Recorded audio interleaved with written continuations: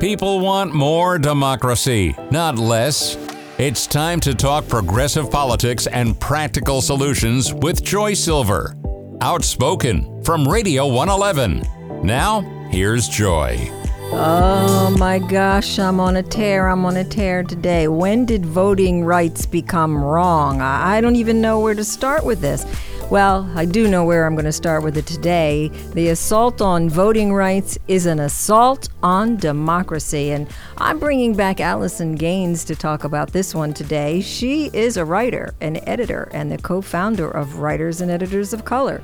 She's pursuing her PhD in psychology, and she writes about race, women, history, and politics. All subjects that are important to the listeners of Outspoken. Allison, welcome back to the show. Thank you for having me. Oh my goodness, all of this talk about John Lewis and the voting rights, and I know you have a lot of historical information, and certainly Martin Luther King Day has come and gone at this point. And what in the world is going on with voting rights in the United States of America? Well, unfortunately, we are backpedaling. We made progress during the time when John Lewis and activists like Martin Luther King Jr. were fighting to get the voting rights legislation passed, and we simply do not have those same rights that we had that they won. So we're trying to reestablish. Well, I should say a lot of us are trying to reestablish those rights. Trying to reestablish rights that we already have. I think we're seeing that in many cases. Certainly we're looking at the Roe versus Wade situation with the same idea. But why are voting rights such an issue? I think it's because of who turned out for the last election. Black and minority voters were very much responsible for championing the Democrats into the majority. And I think as a strategy, some Republicans and conservatives have dedicated themselves to trying to limit certain people's access to the ballot box because it benefits them. Well, they can't seem to win an election, so they've decided to rig the election by voter suppression. I mean, but do we see this historically anyway? I mean, are we going back to after Reconstruction? What's happening from a historical perspective from your point of view? I feel like from a historical perspective, we're absolutely going back into a time that's very much like Reconstruction. And also, a lot of people don't realize that really the Civil Rights Act was, and the movement was in reaction to the white backlash that happened after Reconstruction. So we've been pushing the ball back and forth the whole time.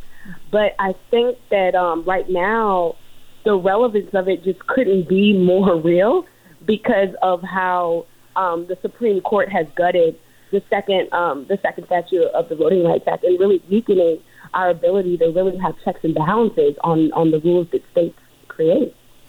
And so how does this benefit the opposition, I guess we need to call it at this point? I mean, what benefit do they accrue, and why are they able to use the techniques and strategies that they're employing right now? Right. Well, I would say their motivation is power. You alluded to it a little bit earlier. They're having trouble winning the popular vote in a lot of places, especially urban, highly dense areas like New York, California, or even cities in the South like New York and Tennessee. Certain big areas are difficult for them to win. So these strategies like gerrymandering, which is pretty much when our electorate, they get to decide who their voters will be as opposed to vice versa. And these voting blocks that they're doing legislatively are all designed to make it more difficult to vote because they know that we're never going to have that in legislature where they're going to specifically say Black people can't vote. So they're going to do everything in their possible to make us feel that same effect without that same language being used. You know, what's interesting as you're talking about that, and I was making that parallel to the restrictions on abortion, and I was thinking that this strategy has been employed almost identically to what happened to women's right to choose and the medical facilities available to produce to serve women at those levels. I mean, what they did not say that Roe versus Wade was illegal, or that it was illegal to have an abortion, although Texas is pretty much saying that to us right now. But what their strategy that they employed was to eliminate the providers. And so they made it more restrictive and more difficult to be a provider. And what we're basically saying on the voting rights is, well, they're not saying black people can't vote, but they're just employing ways to make it impossible to vote. So if it's impossible to get reproductive health care services, you can't have them. If it's impossible, Exactly. if it's impossible for people to vote and minorities and women to vote, you can't vote. So we're seeing a similar strategy. What else will be the next target of this strategy? It seems successful for them. I think LGBTQ rights, I think the civil rights of all Americans are on the line. Because let's be clear, while marginalized groups like black people and women, we desperately need these protections. I think that a lot of people get lost in the sauce, and whether you like any of these groups specifically, understand that the bigger fight is about having equal access to civil liberties for all Americans. Mm-hmm. And I think that I personally think that that's a winning message, and I think that that has to be part of the way we understand it, is that they may not come for you today, but they might come for you tomorrow, like the brown kids in cages on the border. What kind of message does that send to people of color and other immigrants in the United States of color who have to consider how they will be treated in the future? We can't wait till it's us to act. That's a very important thing, and I'm glad you mentioned that, because people, if they don't identify with a particular, and in fact, it was funny. This was part of one of our shows that we did here, was about, from my point of view, the Texas law that happened around abortion was, from my point of view, it was about abortion, but it wasn't strictly about abortion. It was about employing the elements of making that impossible, and about deputizing or encouraging vigilante groups in order to enforce laws. And that was way more important to me than even the ability for women to get the kind of services that they needed, because this means they can use that same technique on all of the civil liberties that you're talking about right now. Exactly, and they already are. I mean, look at what DeSantis is doing in Florida. He's trying to pass legislation to create his own special police force for voting. And that's terrifying as a black voter in the South, to have to deal with the fact that, what is that going to mean for us? Why does he need additional police? I mean, so you're right. They're empowering vigilantes. And they're also, when it comes to black people, getting a little bit more bold with empowering these formalized systems of checks and balances, and of frankly just terrifying the bejesus out of some voters. It seems like the legitimization of the Ku Klux Klan to me, building the militias and building an army in order to serve a particular point of view. Exactly. And with King's Day just passing, we're now reflecting on a time when Americans have to decide. This is not about Republican or Democrat, independent or libertarian. This is about democracy versus not democracy. And when we reflect on King's words, a lot of people love throwing that "I have a dream" speech around. But I personally love the letter that he wrote from the Birmingham jail, when he warned that it was not the white citizens counselor or the Ku Klux Klaner, but the white moderate who's more devoted to order than to justice, who prefers a negative peace, which is the absence of tension, to a positive peace, which is the presence of justice, who constantly says, "I agree with you in the goal that you seek, but I can't agree with your methods of direct action." That's what we're dealing with today. I want to talk more about that, but we have a special message. We're going to follow that train of thought, so stay with us, Allison Gaines. Thank you. Our podcast today is made possible by the generous support of My Little Flower Shop in Palm Springs. They are the premier full-service floral and event design studio in our beautiful desert cities. The staff has more than 50 years of experience designing, planning, and executing one-of-a-kind, high-profile social, corporate, and charity benefit special events. That experience includes the Academy Awards and presidential inaugurations. So whether you are planning a wedding, a birthday, showers, or anniversary parties, or you're organizing a big banquet, My Little Flower Shop uses only the finest flowers and will help you celebrate in style. Everyday arrangements, wedding bouquets, centerpieces, and amazing unique designs. Call My Little Flower Shop. Open daily, 9 to 5. The phone number is 760-778-7111. That's 760-778-7111. And visit them online for visual inspiration, mylittleflowershop.com at 861 North Palm Canyon in Palm Springs. They're open for delivery and an official sponsor of Outspoken. And we are with Allison Gaines, writer and editor and co-founder of Writers and Editors of Color. And we're talking about the assault on voting rights is an assault on democracy itself. And we were just identifying some of the words of Martin Luther King from the Birmingham jail and what was really on his mind about, I think you called them moderate Democrats. Talk to me a little bit about not only his perspective, and maybe even the difference between his perspective and Malcolm X's perspective, but what does that all mean? I mean, what are we looking at in today's terms about moderates themselves? I feel like it's so sad. The story of the white moderate in America is so sad because it's like this group of Americans who is not radically, siding with racists, but who refuse to do what needs to be done to protect the greater good. And what I mean by the greater good is I just mean the rights of all citizens. And I think King called them white moderates, but I think that in my generation, we're starting to be calling them white conservatives because I really don't see how else we can phrase it, because either you want to progress because you realize that things are not fair, or you're trying to gaslight us into thinking it's fair. And I think that when we think about King and Malcolm X's message, I think that they were two sides of the same coin. They were both black men who were very much interested in trying to bring together the community around the idea that we should have equality. They just differed in the strategies that they meant to pursue it. Whereas King is better known for his nonviolent or peaceful protest, Malcolm X is better known for basically promoting black people's right to self-defense, which may be controversial, but as human beings, we do have that right. So how do you think, and if you don't mind me asking, how do you fall on these two different strategies? I find that I don't find like I have to sacrifice either or. If someone attacks a black person, they should definitely defend themselves just the way a white person would.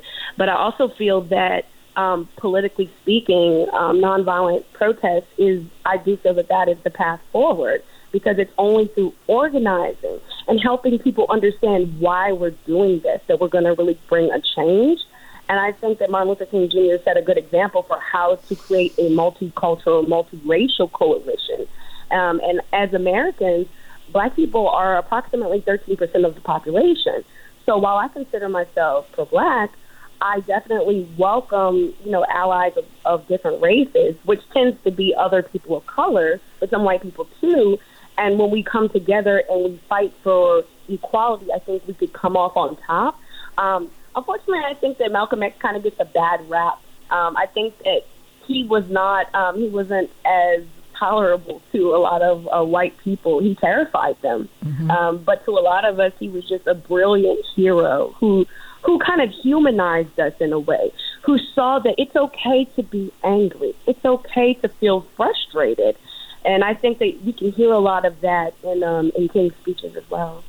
Yeah, I mean, I think it's interesting that they may have talked about it differently, but I think there certainly were some similarities in the messaging, which was it's time to stand up for ourselves. And I think that was clear on both sides of that.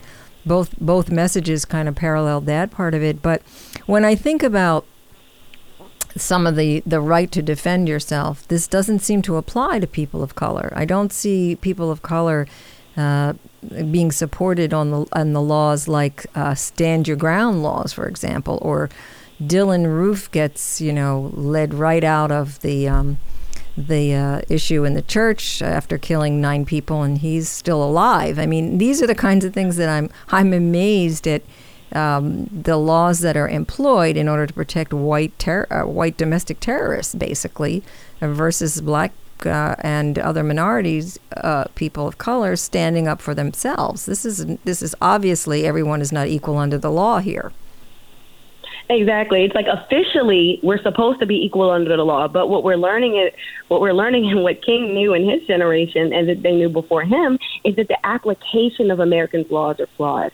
So what black people and a lot of minorities are essentially fighting for is more accountability, more evaluation of how things are going, rather than just to tell us just to accept it. If we see that more black people are dying from police brutality or ending up in jail or being convicted or serving longer sentences than their white counterparts, then I feel like we have a social responsibility to address that. And I think it's so unfortunate that we kind of get labeled as the radicals, because I feel like if you're really an American and you're really proud of these ideals that are in our Constitution, then you want everyone to be treated equally. Well, I'm going to take a little step into domestic violence for just a second on those same ideas. And I know we're a little bit far away from voting rights, but I think it does portend around the issues of voter suppression. For example, I feared for my life. Now, this seems to be justification for defending yourself because you feared for your life. Now, how many women who have been in abusive situations are in prison for murdering partners and boyfriends and husbands because they basically feared for their life, but they weren't under attack in that particular moment? Their life was not at risk, even though they may show a history of being put in the hospital for physical abuse. It's really unfortunate. Yeah, in my field, battered wife syndrome, which, depending on who is the psychologist that's analyzing them, may diagnose someone with that. I think that it's unfortunate that it seems like white men are the ones that kind of get the perks of the protections. Like, if they say that they're in fear, they can shoot an unarmed black person, or but we have black people have a lot more trouble doing it. As far as women, I think women have the biggest trouble with people just not believing women, or what I like to say is pretending not to believe, because I feel like it's more comfortable for them to just say that a woman is lying rather than to address like the mean treatment that we often get. And I'm one of those people where I believe in that someone should only hurt someone if they are in danger themselves. But I feel like there are psychological problems that we do have to address. And I just feel like when a white person kind of does a mass shooting, it's always like that they have a mental illness. And when a black person does it, it's always like, well, you're heinous. Or when a woman does it, it's like, well, you're crazy. Right. Why is it that we never get that same kind of consideration? They do. There is the lone wolf. He acted because he had problems with his mother. I mean, it's interesting that the narratives support the power structure against the actual victims. And so, therefore, they are employed in order to protect the actual perpetrators in many cases, particularly when it's about race and gender. I think that becomes clear. And to jump into the voting rights situation, I think we're employing that same thing. Instead of voting rights and voting makes a democracy, it's protecting the actual abuser and perpetrators of oppression. Exactly. We're being treated like we're the bad guys for wanting everyone to have equal access to the ballot box, when in reality, that's the game we're supposed to be playing. So if we're playing another game, why not just basically be honest and let us know what that game is? Because if we really want a democracy, then we should be empowering people to vote. And I feel like Republicans and conservatives, they should not be afraid of people voting. Why not come up with policies that actually address the concerns of the people? That's literally what their job is supposed to be. And rather than do that, they want to push unpopular policies on us. And the only way they can do that is limit our voice, limit our access to say what we want. That's right, limiting our voice. Well, do you see any solutions to these situations, Allison? I mean, do you see any well, just a few solutions to these great challenges that we're facing right now? I mean, we see what's going on with, for example, Stacey Abrams in Georgia. They're certainly trying to push many laws forward to suppress that voter, the votes there. Do you see a solution? Yes. I think that for starters, we have to educate the public. A lot of people feel defeated right now. And especially a lot of Democrats and a lot of progressives, we feel let down. We feel disappointed. And I think that we need to organize about where that disappointment is and how we could address it. So because Joe Manchin and Kristen Sinema have decided to oppose voting rights, we need to, instead of just giving up like, oh, we voted for the Democrats, it didn't work, we need to evaluate why it didn't work and focus on those races. We need to be focusing on who supports us and who doesn't support us and putting our effort in now, not 5 minutes before the election. The second is we have to register, and we have to check to make sure that we're registered, because there have been many attempts to purge voters from the rolls. You want to make sure that you're actually voting. The third is you want to make sure that you know where your polling stations are, because a lot of them have been closed down. And fourth, you want to check what changes were made in my state. So you want to make sure that you're not going to the poll with an incorrect understanding of what you have ahead of you. And then lastly, I just think we have to, I hate to say it, but we have to make voting cool again. I mean, a lot of young people are disenfranchised. We feel like we've been, we've talked about this before, but our generation, like in our limited experience, we just feel like all we've seen is this thing go downhill. And we need to empower people to feel that politics is the science of power. If we want things to change, we have to stay involved and stay interested, despite the setbacks, despite everything. In this time, and this is an interesting thing, and I know we did talk about that, the younger generations just sort of seeing, well, it's not working. I mean, but this is their first time through this kind of thing, and I know you and I had spoken about this. How do you think it looks like that? How do you think that looks to us who are older, who've been fighting this same damn battle since we were able to vote, and able to get out there? But I think in a time of social media influencers and leadership from younger generations, where is that leadership? And they have the power of, I don't know, a million followers, 25,000 million likes. I mean, the ability to organize is there. How do we move it to this political place that you just described? Well, it's kind of an unpopular idea, but to be honest, we need a win. We need a win like there's no tomorrow. If we had a win, it would be so easy, because that's what influencers are drawn to. They want to talk about things that are popular. They don't want to talk about supporting the Democrats in this dark time. We need a win. And that's what my fear is as an activist, that if we don't get that win, it's going to be really difficult to generate the votes necessary, because how do we get people to believe that it's worth it? Or how do we get them to understand that voting is a long-term investment? Because that's more of the way that I consider it. But I feel like when we talk about social media and how things happen so quickly, in order to get them involved, and then there's also writing. Like I have my writers group, Writers and Editors of Color. We're starting Woke's Case for Voting Rights starting in March 1st. And we're going to, as writers and activists, we're going to write and we're going to make the case for why people should support voting rights legislation and why people should vote. And so I think that it's going to be difficult, but I think a win could help. Well, I will say this. I will say you certainly are true to your word. You get the word out on many, many levels. As you know, I'm an avid reader of yours. I learn something every time, and you put out lots of information, and you're relentless in your willingness to move us all forward. But I want one more question before we say thank you to your participation today. What would that win? Tell me about the win. What would it look like? I think if we won on voting rights or criminal justice reform, something that actually affects black people are the number one group of Democrats. We are the ones who support Democrats the most, over 89%. We want policies that address our issues. If we get that win, then you will have the Democratic Party and the progressives will have our commitment, and we will trust that we can move forward together. As it is right now, that's an uphill battle. But I feel like people like me, we're in for the battle. But if you want us to be able to convince fence sitters, then that win is going to have to be triumphant. It's going to have to be one that's going to change our lives. And if we do that, then I think that it'll be very easy to get people to understand why this is worth fighting for. Well, I think you're right about that. Certainly voting rights would be a big win. And I think that's particularly why the opposition does not want us to win that one, because of exactly what you just said.